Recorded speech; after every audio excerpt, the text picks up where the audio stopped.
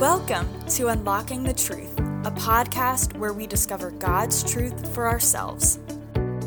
Do you want to know how to better study God's Word? Then participate in one of our free online workshops or join one of our online Bible studies. There's tons of times and options to choose from. Head to our website to register now at www.preceptministries.ca. On our website, you can also get connected to our social media pages and join our email list to stay updated on the many things God is doing through Precept Ministries. We want to hear from you. If you have been impacted by these podcasts, then we want to know. Email us your testimonies to info@preceptministries.ca. We can't wait to hear about how God is working in your life. Now, stay tuned for Unlocking the Truth, a study on the book of 2 Thessalonians. Hello, everyone. It's Mark Sheldrake here again, Unlocking the Truth podcast. This is a ministry of Precept Ministries. So thankful you are joining us. Episode 6 this week of 2 Thessalonians. We're coming to the end of the book. Hope that you have been blessed by the study of this letter. Just a really challenging letter, encouraging letter at the same time. But again, I cannot say enough. This church is one that we would want to look at and follow very closely because they are a wonderful example. Just before we get started in the podcast this week, just a couple of reminders. We are, as a ministry, coming to the end of the year, closer and closer to the end of 2020. How exciting is that? Anybody else ready to turn the calendar to 2021? This has been a very interesting year, a year where we have completely and unequivocally relied on God to provide for this ministry. This has been a year like I have never seen. Obviously, many of us, unless we're over 100 years old, can't remember the last big pandemic that shut the whole world down. But here we are again heading into this final year, and just want to encourage you that if you have been challenged through the podcast and through your study of God's Word in this way, if there has been an impact made on your life, I would just encourage you to invest in Precept Ministries. You can do that by going online and clicking the Give Today button to help us and partner with us as we raise up more leaders to lead Bible studies across Canada. Thought I'd give you quickly a couple of really target goals we're hitting for 2021 and where you can invest in the ministry. So first and foremost, our goal for 2021 is we want to raise up 250 new leaders to go out and lead brand new Bible studies in Canada. Well, you might be thinking that's not a lot, but it is. 250 new classes throughout Canada would be a phenomenal opportunity for more and more people to get in God's Word. We're praying that each of those 250 leaders would be in a class with at least 10 people. So now begin to look at the impact. We're also praying and we're seeking of how we can work with and engage in another 800 leaders. Over the last number of years, we've trained almost 6,000 leaders in our workshop training. And so some of these leaders are not currently involved in leading Bible studies for various reasons. And so we want to see how the Lord will use Precept and its training that we are offering to leaders to re-engage another 800 leaders. Now, if you put the two together, we're looking at over 1,000 new classes in 2021. So pray with us in that way that we'll see over 1,000 new classes. If they all have 10 people in them, you can start working out the math. But it would be just a wonderful blessing to see this many people in Canada. And you can invest in that by giving financially to the ministry. We offer all of our leader training, our precept upon precept leader training, at no charge to those who want to take it. We want to invest in those leaders. And so those gifts that you send into the ministry go directly to sponsoring basically a leader. So find out more look for our year-end newsletter that should be hitting mailboxes very soon, and in your inbox and your physical mailbox, because you need to see the great stories of what God has done in the midst of this pandemic through Precept in 2021. I also want to encourage you to keep an eye on the new training workshops that we have coming up all through the new year. Just be encouraged to take the skills that we're using through this podcast and use them for yourself and learn how to study the scriptures. Join us in an online class as well. Those things are great. Finally, if you haven't done it already, go to the App Store, an Apple App Store or the Google App Store, and download the podcast app or the Precept Canada app, and you can get this podcast right on your phone. Amazing. So you can find out about classes, you can purchase any books, and find out all kinds of great information and testimonies right from that app. So don't wait. Go download it. We'd love to have you participate in it. All right, let me pray, and then we are going to dig into this final section, 2 Thessalonians. Father, we do pray that as we ask that you go before us as we look at really, Lord, a difficult subject, a challenging subject from the point of view of application. Father, we may walk through these passages today and really know these are the things that we should be doing as Christians, but it's easier said than actually done, Lord. So, Father, help us be people of courage, be great leaders and people of the faith who set examples, especially when it comes to those around us that are unruly. Father, help us to understand the enemy and how the enemy works and the purpose of the enemy. And so, Lord, we pray that as we go through this today, you'd guide us and direct us, that your Spirit would speak to us, and that we would apply. Most importantly, Lord, that your Spirit would just knock on our hearts, cause us to apply the truth that we're learning. Help us to be exemplary followers of you. In Jesus' name we pray. Amen. Well, like I said in my prayer, oh my goodness, we are into this final section, but oh my goodness, this is a tough section of scriptures. Not for understanding. I mean, it's pretty simple to understand, very difficult to apply.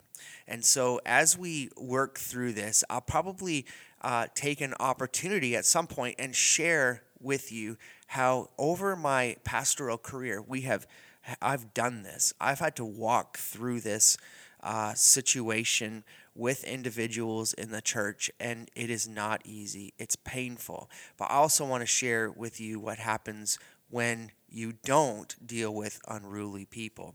So we're going to walk through, hopefully, the Lord's wisdom and experiences of what I've faced, as well as what Paul is telling us in the scriptures, will give us a better understanding of how we can take this on as believers. This is so vital for where we are in the world today.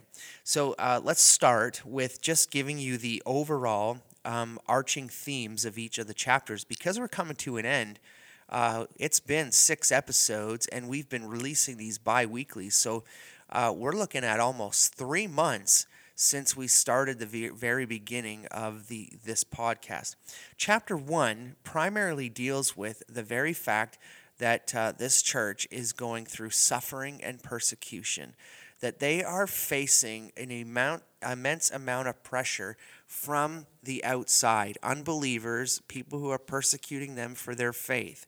They're also, Paul is boasting and bragging about them for the very fact that their faith is growing and their love towards one another is growing. These are all good things. This is back to 1 Thessalonians chapter 1, where their work of faith, their labor of love, and their steadfastness of hope in Jesus Christ in verse 10 of chapter 1, 1 Thessalonians, is this church is focused on Jesus and looking for the rescue from the wrath. We also know that they are pushing forward the gospel of Jesus Christ. They are examples wherever they go.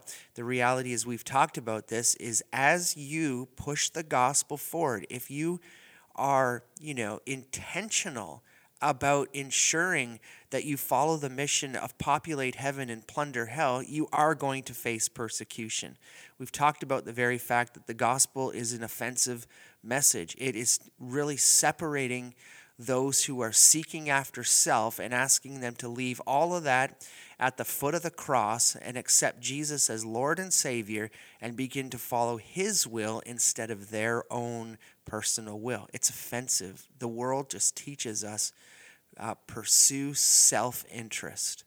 And so when we bring that and we say that the result of you not coming to Jesus Christ as Lord and Savior is eternal fire, that there is death and destruction, there is judgment for you. You see, that's why it becomes offensive, because in this day and age, we are teaching, not precept, people are teaching that God is just a God of love. There's people on TV, there's televangelists that will not talk about the judgment. They'll only talk about the love of Jesus Christ, and that you can just bask in that and be who you are and be what you want to be and still be a believer in Jesus, which is actual counter to what the Word of God says. You can't be after yourself and follow after Jesus. You can't serve two masters. All right, so now what we've got here, that's chapter 1. Chapter 2 is really the subject of the day of the Lord.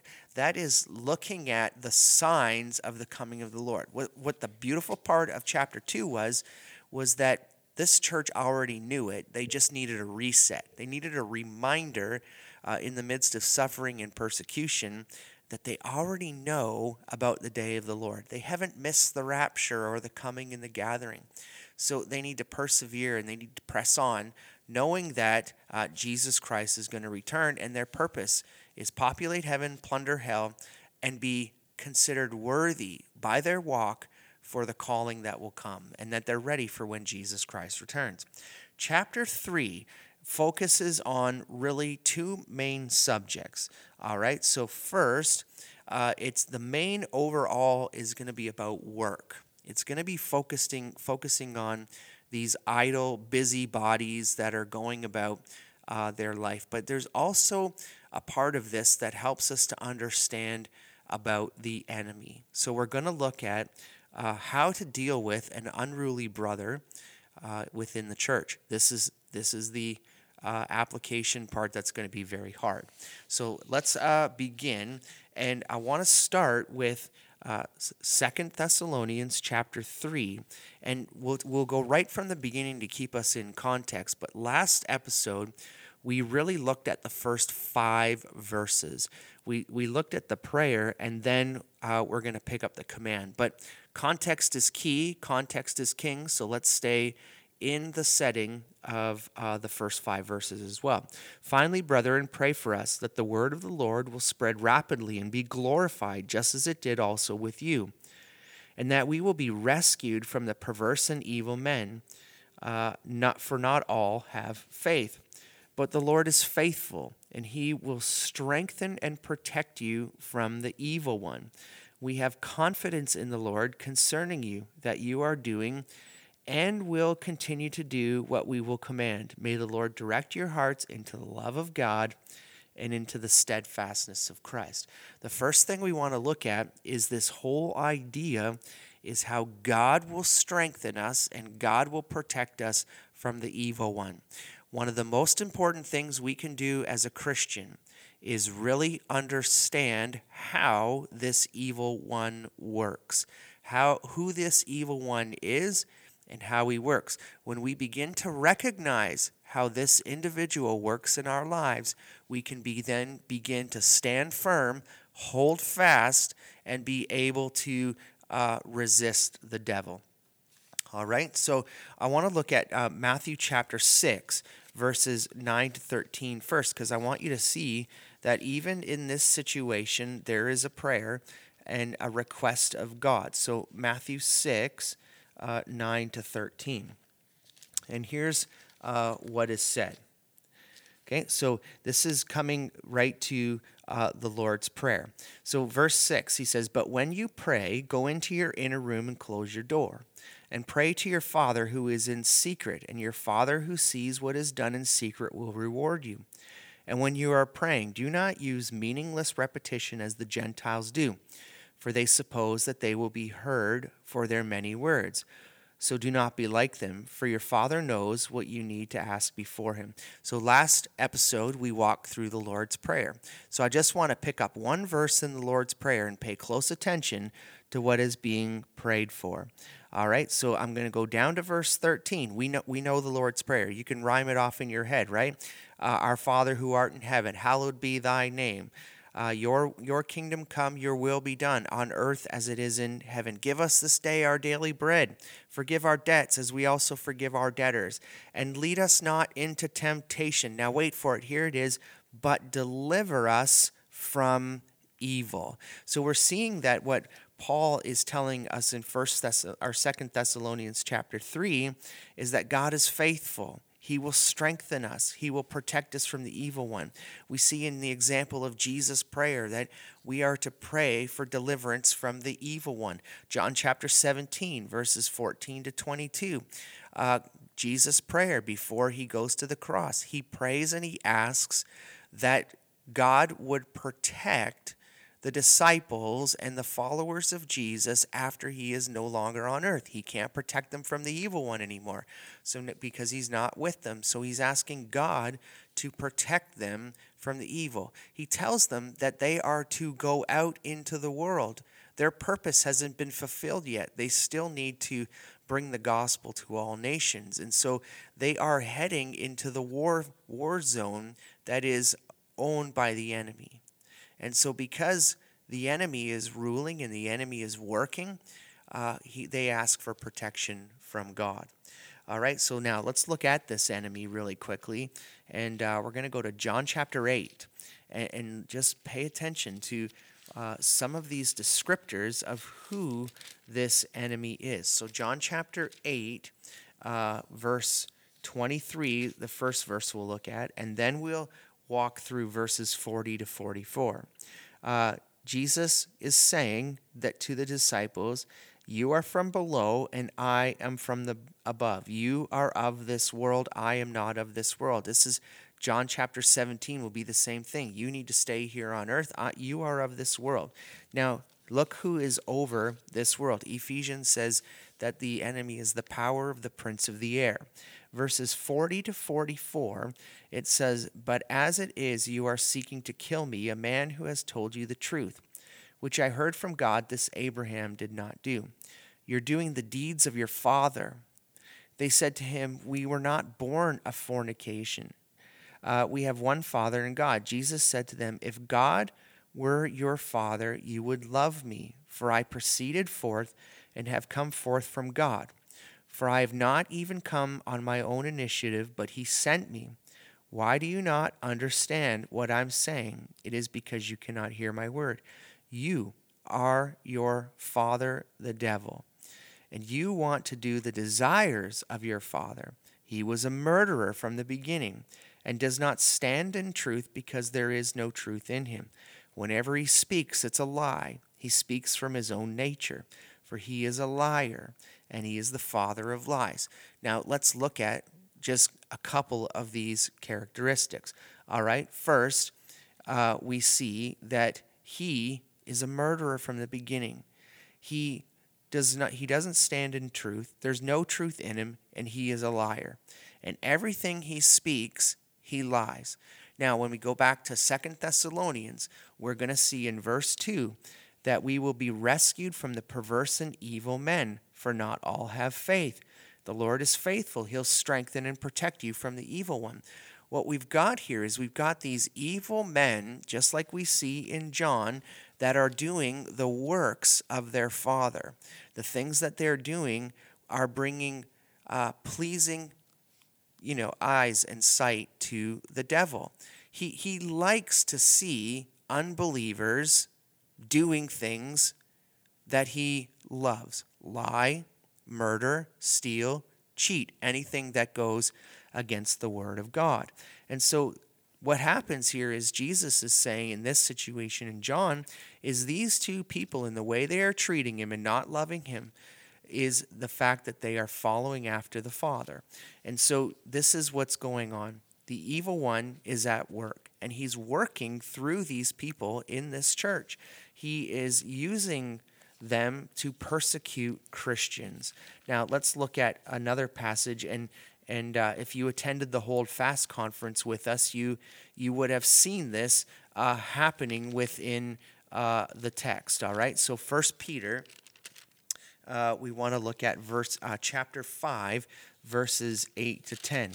And let me tell you, that was a phenomenal conference to participate in. And if you haven't had a chance to see it, give us a call at the office, and you can probably get a chance to look at the videos that were released. All right, so chapter 5, we see the command from Peter, okay? He says, "Be sober of spirit, be on alert. Your adversary, the devil, prowls around like a roaring lion seeking someone to devour." Now, I don't know about you, but I just kind of love those nature shows.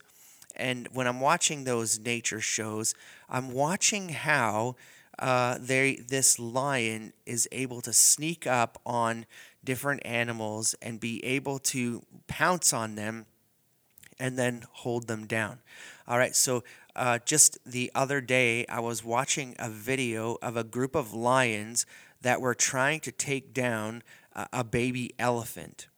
And the elephants, as they were all together, they were able to kind of combat these lions. But this one lion actually was able to grab onto another animal. And the way when the lion attacked this animal, it went right for their throat. And they just bit on their throat until they died. And this is like the devil. He's prowling around. He's looking for weak people. And so when he sees weak people who are falling to the temptations of the world, and these are believers, that he will pounce on them and he will try to take them out. But Peter says in verse 9, "Resist him, be firm in your faith, knowing that the same experiences of suffering are being accomplished by your brethren around the world." Now, it's very interesting, isn't it, that it seems that what Peter's indicating here, and you can go back and watch the videos from Hold Fast or study 1 Peter. After this podcast, we're going to walk into 2 Peter. But it seems here that there is some weakness that begins to occur in relation to suffering. And so our guard is down a little bit when we are suffering. We see that in 2 Thessalonians as well, that the guard is down. They're shaken by the fact that they missed the rapture. And when our guard is down, then the enemy pounces. And so what Peter's saying is resist him. Well, how do you resist him? You get into the Word of God and you know and you understand how this enemy works. You want to know another way to resist him? You need to know your weaknesses. You need to know where you're most vulnerable and take those vulnerable areas and try to strengthen them up with the study of God's Word. And then stand firm in your faith. Don't be shaken or movable. And see, then there's the knowing part, knowing that you're not alone in the suffering, that there are others who are facing suffering for the truth of the gospel all around the world, and that you can stand firm in knowing that when you survive this, when you get through this and you get to the other side, Jesus will consider you worthy of your calling. So this is the enemy, and this is what we are being protected from. Now, this is very important as it moves into this next section. It's to understand how the enemy works. It's to know that the enemy's purpose is trying to take out believers who are not standing firm and strong in their faith. And now what Paul is going to do is Paul is going to drop this bomb on us about people in the church who are weak, people who are living a life that is not worthy of the calling of Jesus. It's people who are really starting to see that the devil is pouncing on them. All right, so now let's look at the text, and we'll walk through this. And there's going to be plenty of words to understand in Greek that we'll look at. Lord willing, I'll pronounce them properly and won't butcher them. All right, so now verse 6 says, "Now when we command you, brethren, in the name of the Lord Jesus Christ, that you keep away from every brother who leads an unruly life, and not according to the tradition which you receive from us." So now we've got this command and instruction here. And the instruction is that you keep away from every brother. We're talking about believers here. This is people who are professing Jesus Christ as Lord and Savior. And so what we want to do is we want to see what it means to keep away. All right, so keep away is the Greek word stilo, and it means to avoid. All right, so obviously that's not a huge difference in translation from the English. We know keep away. It's to avoid or to abstain from associating with. So keep away from every Christian who leads. All right, so leads is all about our conduct. Okay, it's peripateo, and so it's our walk. So when you look at this, it's do not associate with anyone who walks, and then the word unruly. All right, so the word unruly is ataktos, and it is basically a military term which is out of order or out of rank. And so if you think about all those military people in the line that they are, it's if they're out of that regular line. All right, it also can mean idleness, slackness, lazy, or they're neglecting their duties. All right, so stay away from anyone who is in their conduct that is not walking in a proper way. All right, so it's in a way that brings glory and honor to Jesus Christ. And what he gives us is he tells us the standard.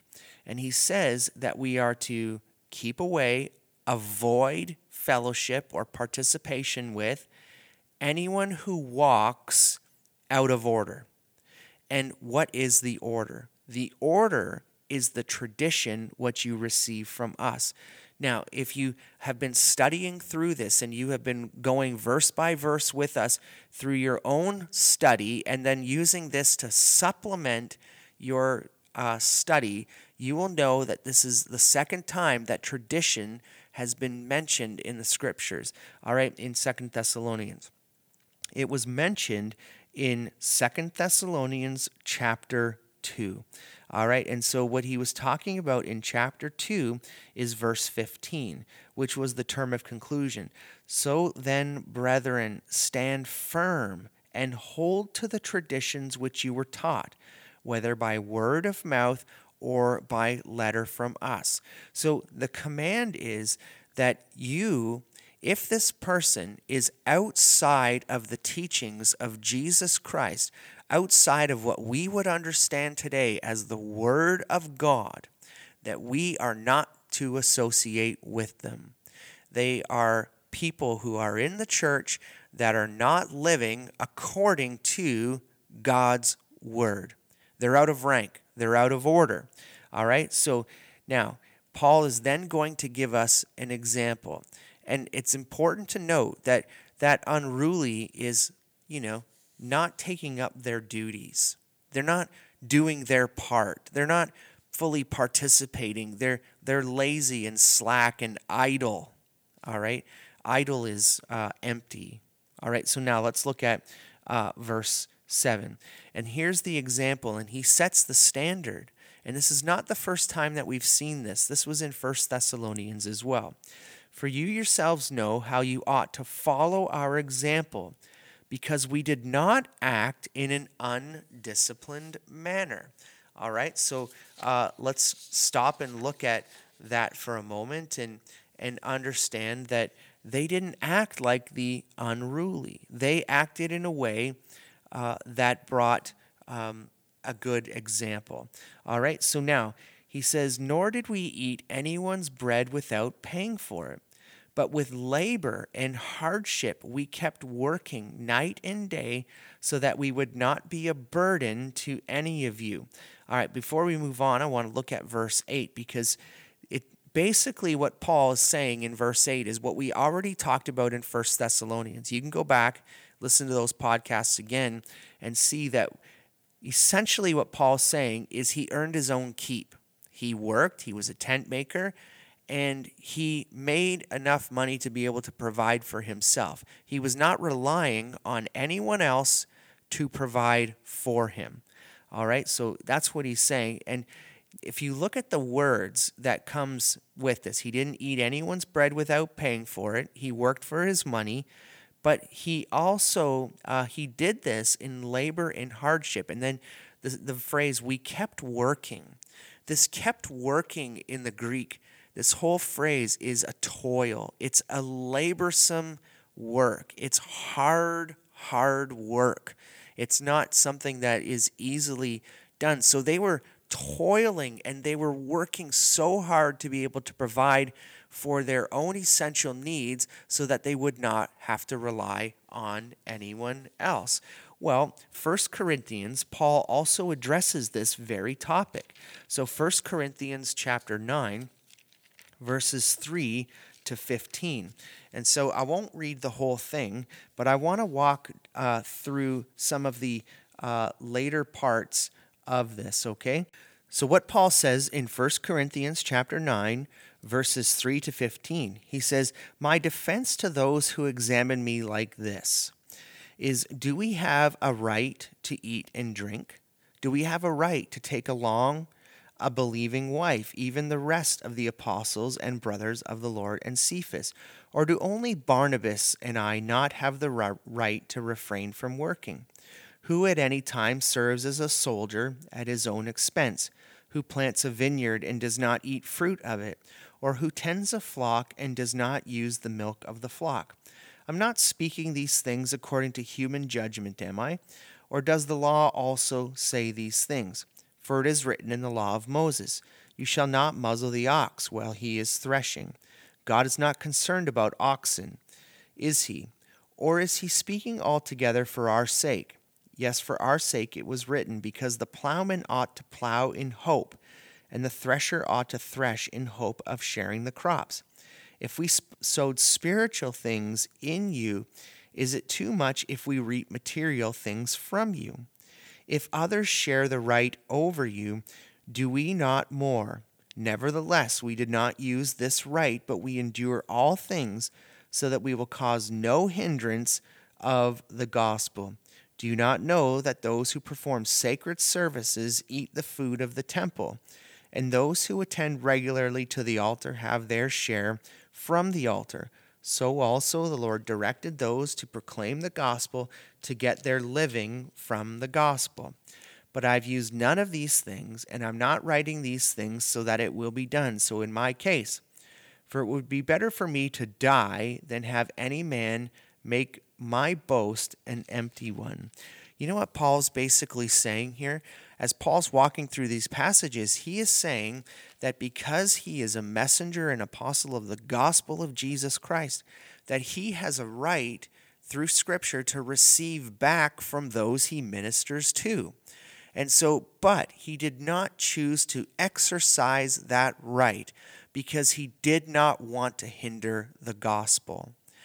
Think about the world today and how we have organizations and we have people who have abused this whole system. We have people that have asked for the receiving of financial gifts to come into the ministry for the purposes of buying big giant planes so that they don't have to fly on a regular plane around the world to do their teaching. We have many people who legitimately do this. Precept Ministries, for example, is an organization that sows the word out to the people. We teach people how to study the word of God. And through that, the gifts and the finances that come back in through the ministry do take care of all of the team members that come and work at Precept. But we do this for the purposes of getting and giving you the scriptures. But we don't want the gospel to be hindered either. We want people to be giving to us not because they might be paying an individual's salary, but the very fact that their gift is investing back into the world, and that more people will come to know Jesus. More people will go and study the Word of God. That's how we want to work here at this ministry. Our main focus is not on getting rich as individuals. We don't drive Ferraris. We work tons and tons of hours.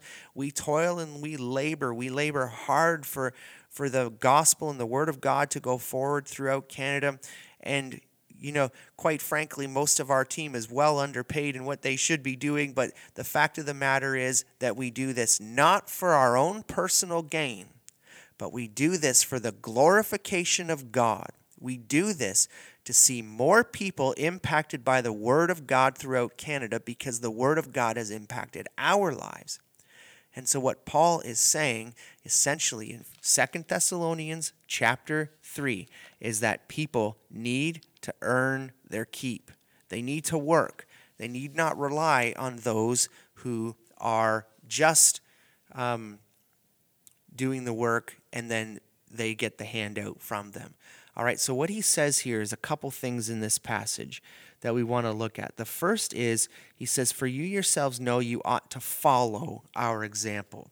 So the first thing we want to look at, this word follow in the Greek is also the understanding of actor, as an actor imitates somebody else. All right, so it's mimomai, and I'm probably butchering that one pretty good, actually, so we won't try and pronounce it again. That's what I love about Blue Letter Bible and the website. You can go there and you can find the Greek word and you can get that guy to pronounce it properly for you. So what we've got here is that it means to imitate and follow. The other word we want to look at comes in verse 9. He says, "Not because we do not have the right to this, but in order to offer ourselves as a model for you, so that you would follow our example." So the word follow again, and model.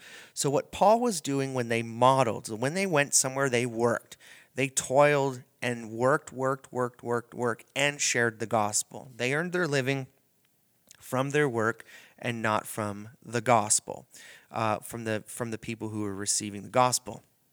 So what he did was he said, we modeled this for you so that you would take it on. The idea of model here is the Greek word tupos, which means to mark or make an impression by blowing or stamping the object. So what Paul was doing was he was showing the people how they needed to be formed and shaped into the example worthy of being followed, which was work hard. Work hard for what you receive, and don't just expect others to work and then you take from them. So he says, follow me in this.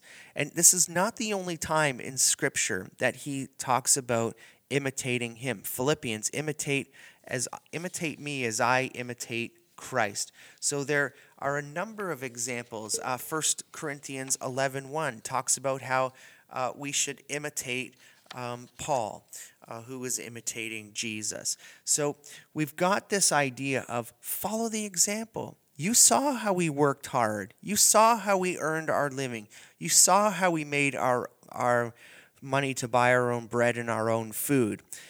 Do the same as we did, because this is a great and worthy example of the gospel. Idleness is not.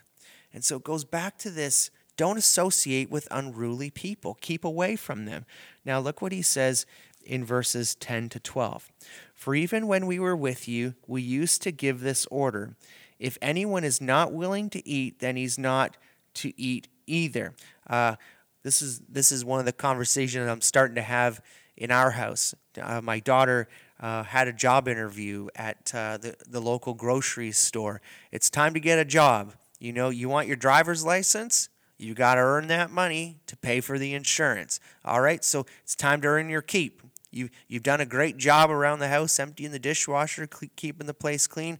But yet, guess what? University's coming, and if you want to continue on in that way, you've got to earn some finances to be able to pay for those things. The things you want, you got to earn it, all right? So here we are. So what he's saying is, earn your keep. You want to eat? Get to work. This is the reality. So now such persons we command and exhort, verse 12, in the Lord Jesus to work in a quiet fashion and eat their own bread. All right, so I want to look, I forgot verse 11, so we want to go back to verse 11 because verse 11 is the best. All right, so look, he says, for we hear that some among you are leading an undisciplined life, doing no work at all, but acting like busybodies. Oh, this is amazing. All right. So in the beginning of this podcast, I talked about the idea of this busybodies. What is it that they're actually doing? As people are, populating heaven and plundering hell, and the suffering and the persecution is coming, and, the fiery furnace of suffering is turning up. Are these people just around looking busy, so that they don't want to dig into the seriousness of, pushing the gospel forward because they don't like the persecution that's coming. So they're sitting back and they're just looking busy. And that's what I asked in the beginning. But here we have, I think that's what it is. I think people, they're looking busy, but they're not actually accomplishing anything. So let's look at this word, okay? So first of all, let's look at the word work. All right, so the word work is the word ergozami. Okay, so it is, to toil and to labor and to do physical things.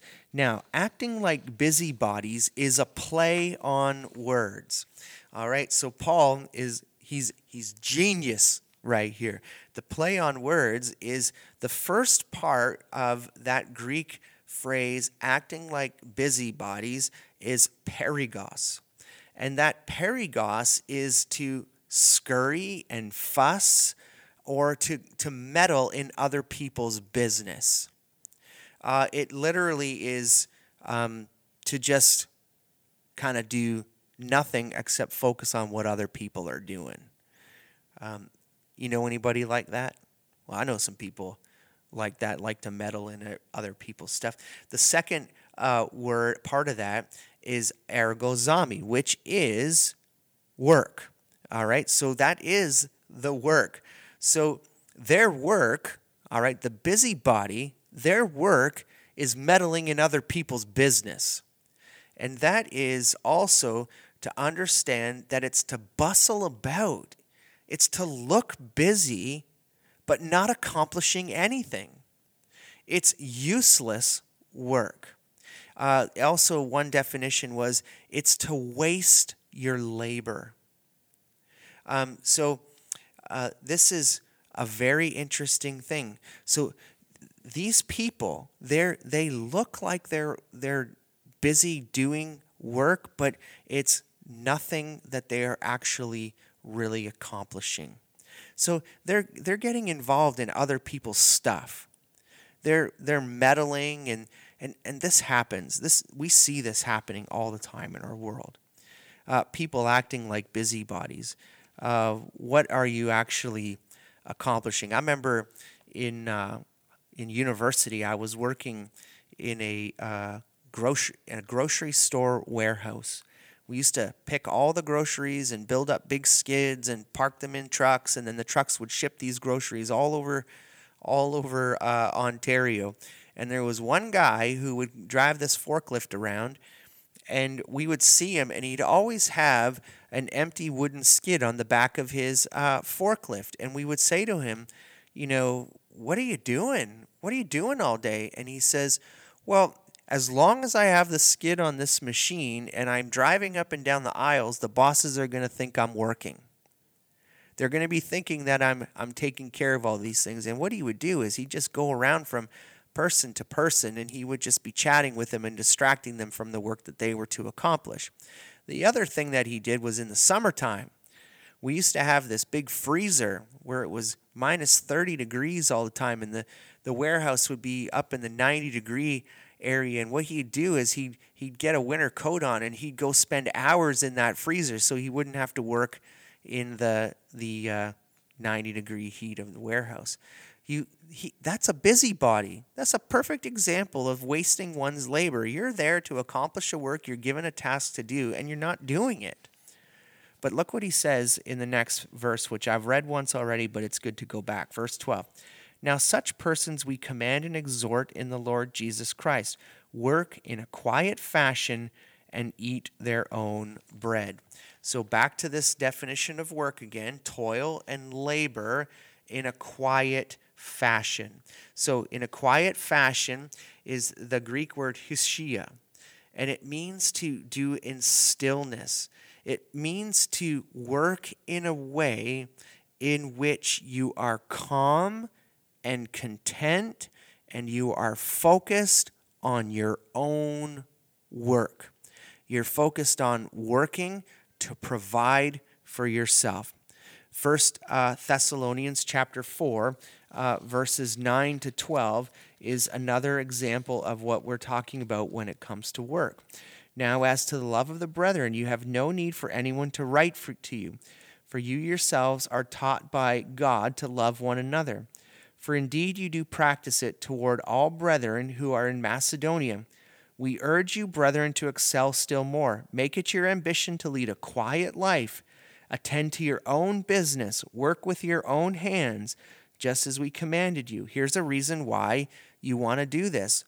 Lead work in a quiet fashion, do the work yourself, provide for yourself, so that, term of conclusion, so that you will behave properly towards outsiders and not be in any need.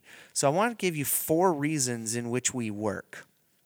The first is that we work to be an example to those who are not believers, that we do well in what we do so that those outsiders may see a good example and may see Jesus Christ. All right, the second reason is that we are to be meeting our own needs. So that we would not be dependent on anyone else. So we work hard, we toil, we labor, so we're not dependent on anyone else. And that is again in 1 Thessalonians chapter 4, verses 9 to 12. 1 Timothy chapter 5. And 1 Timothy chapter 5, verses 3 to 5, and then verse 8 also give us 2 reasons in which we work. So 4 reasons altogether. 1, so we'll walk properly and be an example to meet our own needs. 1 Timothy chapter 5, verses 3 to 5. This is instructions for overseers and elders. Not addicted to wine or pugnacious, but gentle, peaceful, free from the love of money. He must be one who manages his own household, keeping his children under control with all dignity. But if a man does not know how to manage his own household, how will he take care of the church of God? And so the first thing that they are to do is they are to take care of their own household. This is one of the reasons we work. It's to provide for your own family. So in 1 Timothy chapter 5, let's look at it here, and we'll see from verses 3 to 5 and verse 8 the other 2 reasons for why we are to work. First, we're to honor widows who are widows indeed. But if anyone has children or grandchildren, they must first learn to practice piety in regard to their own family and make some return to their parents, for this is acceptable in the sight of God. Now she who is a widow indeed and who has been left alone has fixed her hope on God and continues in entreaties and prayers night and day. We are to take care of our family, the widows, mothers, and grandchildren, and to provide in that way. And I have to tell you, throughout this summer, my wife Jessica and I, we live this out. And I don't say this to brag to you, but I'm telling you, something clicked in my paternal, my internal, and it was like my mom is all by herself. My dad is in the hospital on life support. He was on life support for 5 months. And so, or 5 weeks, sorry, but he was in the hospital for 5, almost 6 months. And in that time, my mom was at home, and we were making sure that we were dropping off meals and taking care of them, and making sure that my mom had everything that she needed, taking her up to the hospital. And we stepped up to be able to provide in that way. One, because we wanted to relieve the stress and the worry, because there's a lot going on when your husband goes in for heart surgery and has major complications, and this just becomes to consume your life. So we wanted to make sure that my mom was well provided for. We continue to do that as my dad continues to recover at home, is provide in ways that we can. We'll run out and buy clothes and do all this stuff. I mean, my dad lost so much weight in the hospital, he basically had to buy an entire new wardrobe. So we want to be able to provide. We work to provide for our parents and our grandparents and widows, to take care of those who are vulnerable. Verse 8 tells us, "But if anyone does not provide for his own, and especially for those in his household, he's denied the faith and is worse than an unbeliever."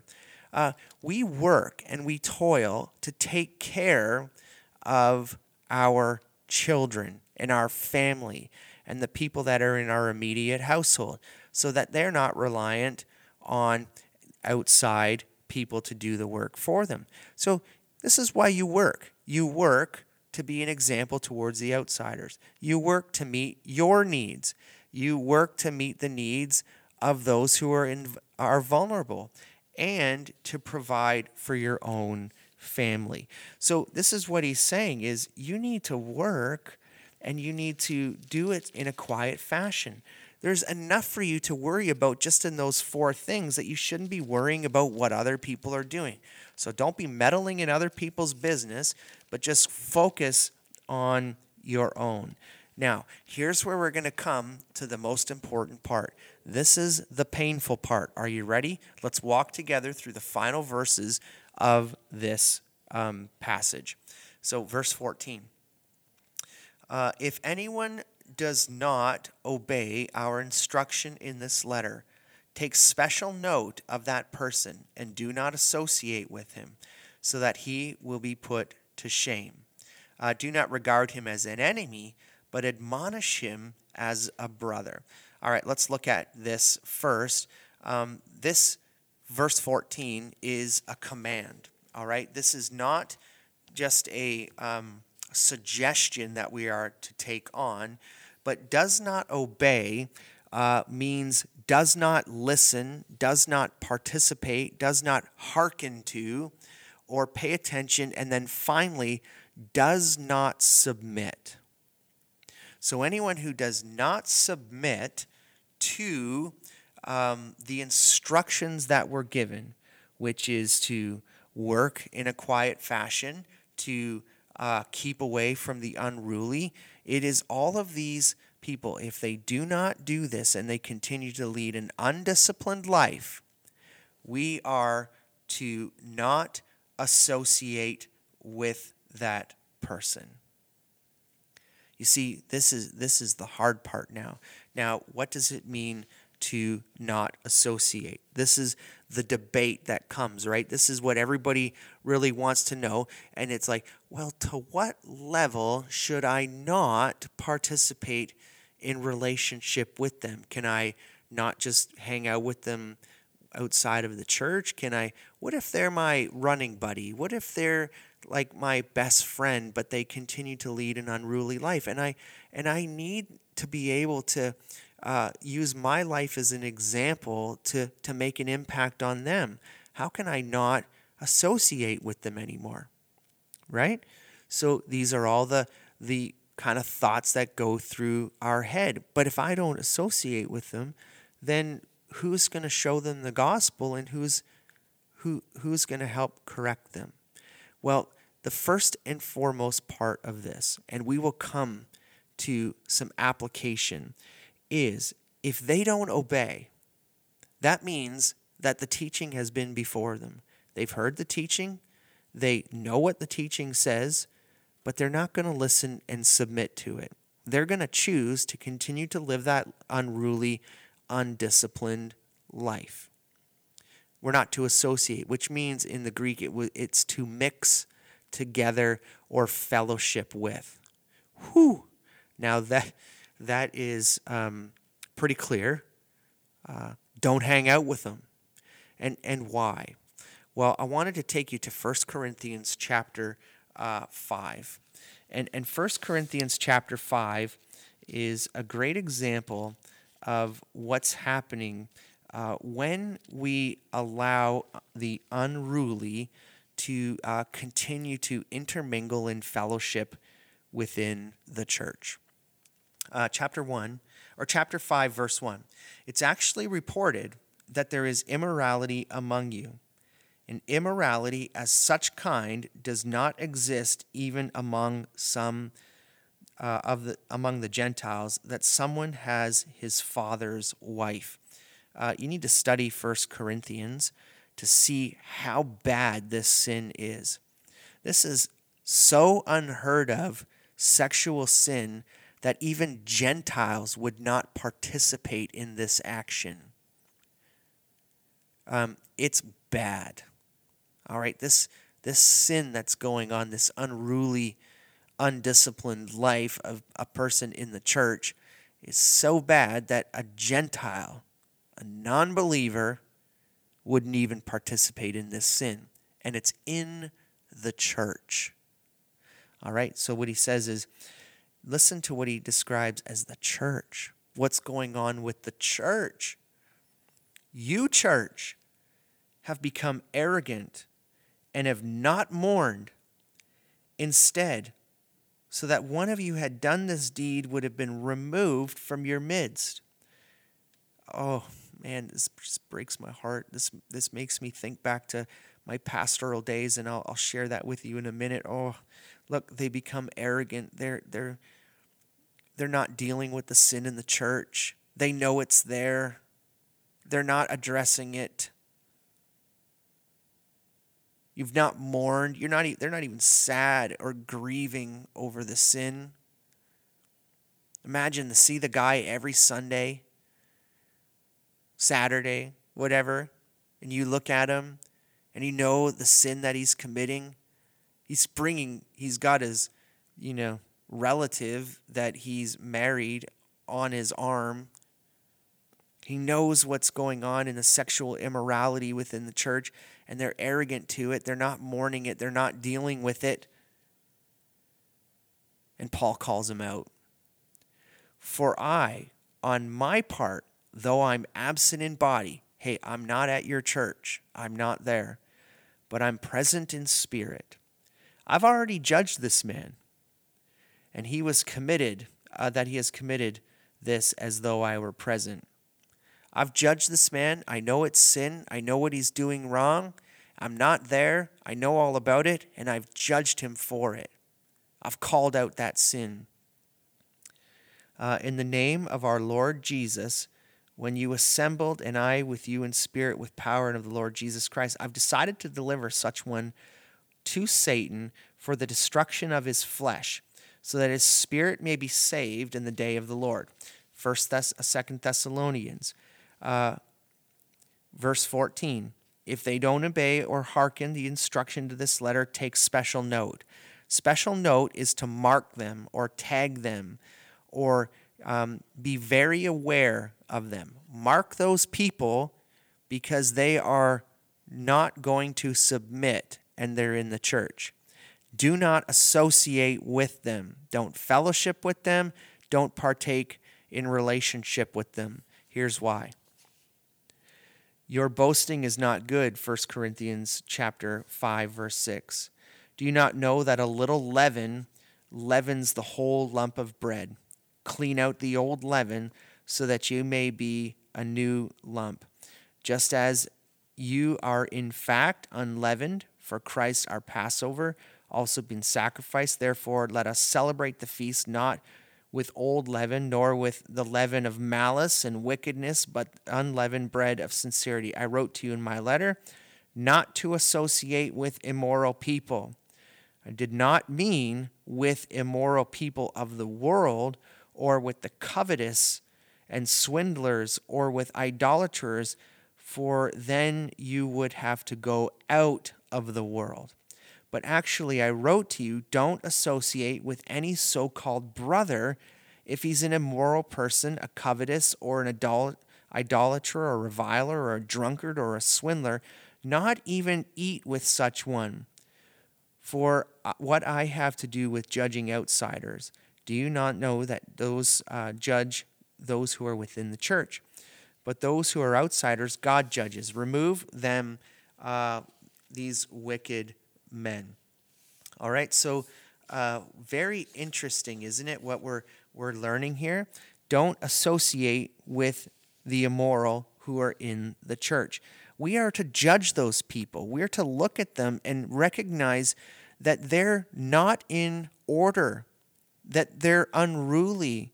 But not just that they're unruly, because there are people within the church that don't know sin, that it is sin. There's people, for example, if you had an opportunity to watch the 50th anniversary of Precept Celebration, you would have seen a couple that started coming to a Precept Bible study, and they had no idea that the Bible was clear on the fact that you shouldn't live together before you're married. And so a couple precept leaders were walking them through the scriptures to help them understand that cohabitating together before marriage is not biblical. And what this couple did was they corrected themselves. They corrected the sin that they were undergoing, and they got separate apartments, and they continued to date and be engaged. But then when they got married, they moved in together. That is a prime example of people who don't recognize what sin is sin when they don't know the scriptures. And then we can correct them and rebuke them and bring them along, just like the Word of God says, all scripture is inspired by God, and this is what it's for, to rebuke, reprove. So we've seen correctedness of sin through that. But these people here, they do not want to submit to the Word of God. They know the truth has been brought before them, and they don't want to submit to it. Mark those people in the church. Here's why. 1 Corinthians chapter 15, verse 33. Bad company corrupts good morals. The reality is, and this is the hard part for us all to understand, sanctification is a very hard process. Removing things from our lives is very difficult. Some of these sins that sit within our lives, we don't let them own us anymore because of the blood of Jesus Christ. But some of these sins are really hard to give up. And because they're really hard to give up, when we start getting with bad company, it's easier to go backwards than it is to go forwards. It's easier to fall back into the trap of the life that we lead than it is to move forward. I have seen this in places and churches so many times. One person is upset and one person is unruly, and they can take down a number of people to their level, to which you now had one complainer and you now have multiple complainers. We have people that will complain about something, and they will do everything they can to get as many people with them as possible and take them backwards. It's way easier to move backwards than it is to move forwards. I want to give you an example of this from my own experiences in church. All right, so let me bring back to the verses, and let's get to the basis of all this, because there's a purpose in this.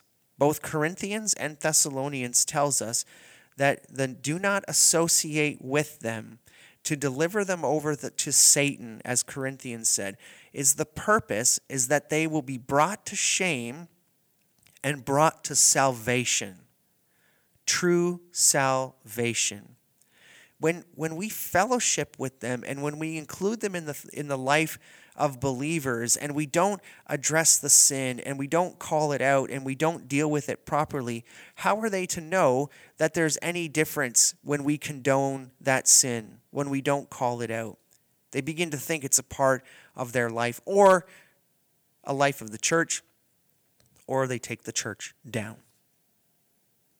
So a number of years ago, while I was still working at Precept, and this is probably 2000, 2006, 2007, I had been in a church as a youth pastor. I was invited back to this church to participate in their anniversary service.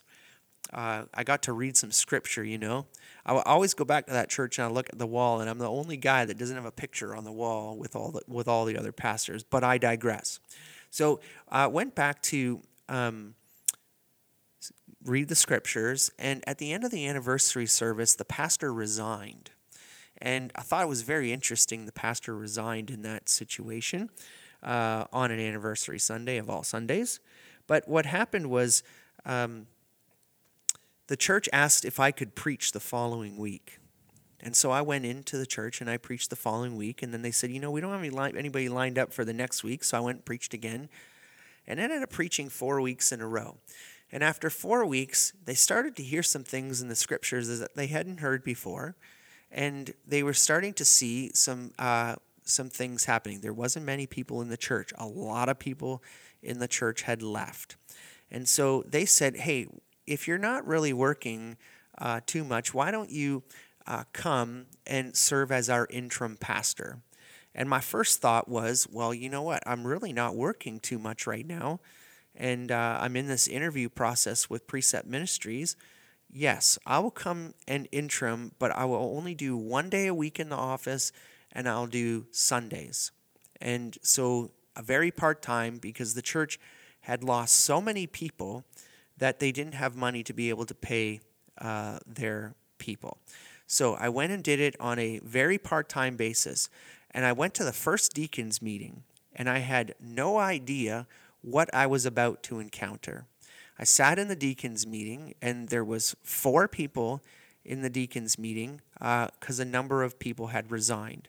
And I asked, why is there this mass exodus from this church? I had served in this church a number of years earlier, from 1998 to about 2003, and was gone for 4 years. And when I was there as the youth pastor, we had a vibrant youth ministry and a vibrant high school ministry, and the church pews were full. But why have we gone from about 400 people to 40? What has happened? And before I knew it, the deacons started to unload enormous amounts of sexual sin in the church that had gone unaddressed. That there were people in the church that knew this sexual sin was going on. They had hired a teenager, who was their janitor, and they were paying him. But on youth nights, after youth was over, he would go back into the church with his church key and turn the alarm off, and he would have sex parties with other teenagers in the youth room. And people knew this was going on, and they were not addressing that. They were not taking care of that. And the very fact that that was still going on when I came as the interim, and these deacons knew that it was going on and did not know how to address it, because the previous leader did not want to have any conflict. He didn't like conflict. So he wasn't going to call out the sin.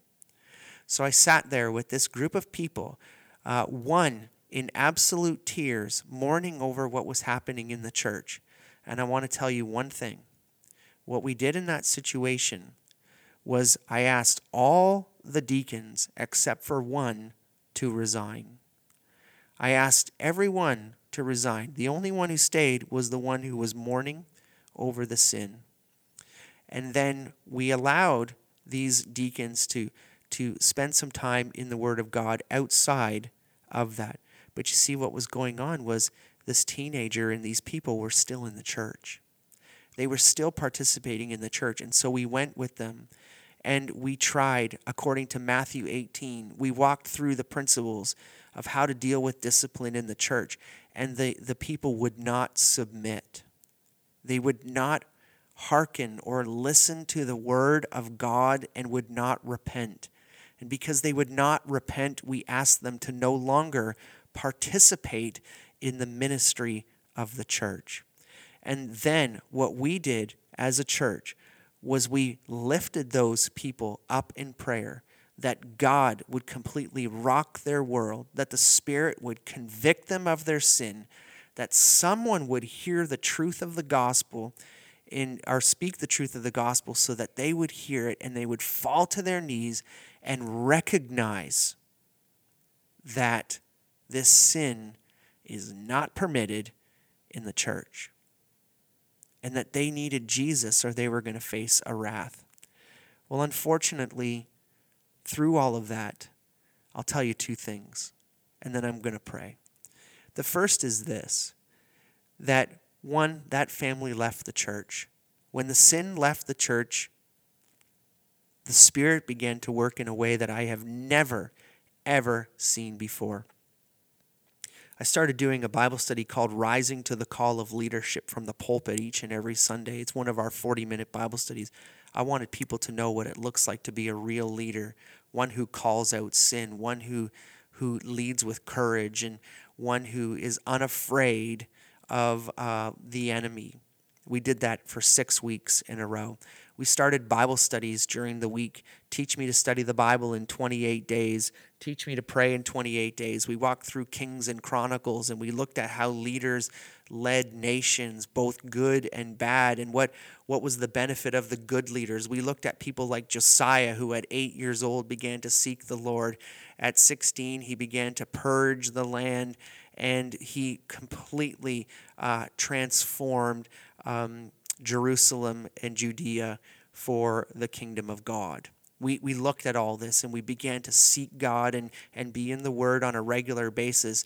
And by the time my 18 months of internship had ended at that church, our new deacons were setting up pews or chairs after the pews all the way into the fellowship room because there was not enough room for the people to sit in the church. We removed the SID and God flourished in the church. Some of the persecution they were facing was because they were unable to deal with the sin. People leaving that church were leaving because that church was not dealing with sin. This teenager has yet to come to repentance. I'm removed from that now for 12 years. Continue to pray that he would come to repentance. But it's in the Lord's hands for him to do that. I'm free and clear because we presented the gospel. We tried to make clear to him what needed to be done, but he refused. So we decided not to associate with him anymore. Bad company corrupts good morals. That church went on to flourish for a number of years, which is great. It's phenomenal. It's the First Thessalonians church. This is what Paul's calling us to do. He's calling us to not associate with those who are unruly and won't listen to the truth of God's word. And that's what we need to look at in our lives. I'm not saying that we need to be people that go around, especially if you're in a church, and this came up in our discussion, if you're in a church and you got 500 people, I don't think you're supposed to go around hunting down sinners and judging them. But when you see someone living a life that's unruly and undisciplined, that you take the principles of Matthew 18 and begin to walk through what it means to deal with sin properly. And if they won't deal with that properly, don't associate with them. I've just tried to do this in the last year, and when people don't want to walk through the principles of Matthew chapter 18 with you, then you just leave it to the Lord to take care of. We want to be able to walk in a way worthy of the gospel, where we're pursuing the mission of populate heaven and plunder hell. This is our focus. We want to work in a quiet fashion. We don't want to get involved in every other person's business, and we want to focus on the reasons why we work, but we also want to push the gospel forward. This church is a phenomenal example of this. This is hard to understand and even harder to apply. How can we leave somebody? How can we leave a relationship with somebody when it's toxic and the person's unruly and they're not following biblical principles? Well, see, it becomes much easier when we fully understand it's not my responsibility to bring them to salvation. I can only share the truth of the gospel. Romans chapter 1, the gospel is the power of God for salvation. The power is in the work of the cross. It's the Spirit who's at work. We're just the vessels who bring the message. I cannot think more of Revelation when it says, "To him who has an ear, let him hear." This is the same for these people. If they choose to be closed off to the truth, don't associate with them. They're going to take you down. They're going to take you backwards. We need to keep pushing forward to be considered worthy of our calling and be complete in Jesus Christ. Father, we thank you again for the time we've had to walk through 2 Thessalonians. Lord, I pray that even the truths that we've seen today from your scripture, we would apply. Lord, knowing that we do have people in our life that are leading undisciplined lives, and they're proclaiming to be believers. Father, that we would walk through Matthew 18, that we would show them sin, that we would have witnesses that would go with us that have also seen this sin. And Father, I pray that it would be like this couple in Texas or in California who really understood God's word and in the teachings and corrected themselves. But Father, for those who do not listen, those who do not want to take heed and take the warning, which is to admonish, they don't want to listen to that warning, Father, that we wouldn't be distracted by it, that we would just not associate with those people because bad company corrupts good morals. That, Father, it's easier to go backwards than it is forwards. But help us to keep pushing forward, because we know that when we move forward, it's that coming and gathering. It's that timeline that we've drawn out. We fully understand that we must move forward to be worthy of the kingdom of God. Help us to do that in our lives. In Jesus' name we pray. Amen. Thank you for listening. For more information about Precept Ministries, head to our website at www.preceptministries.ca.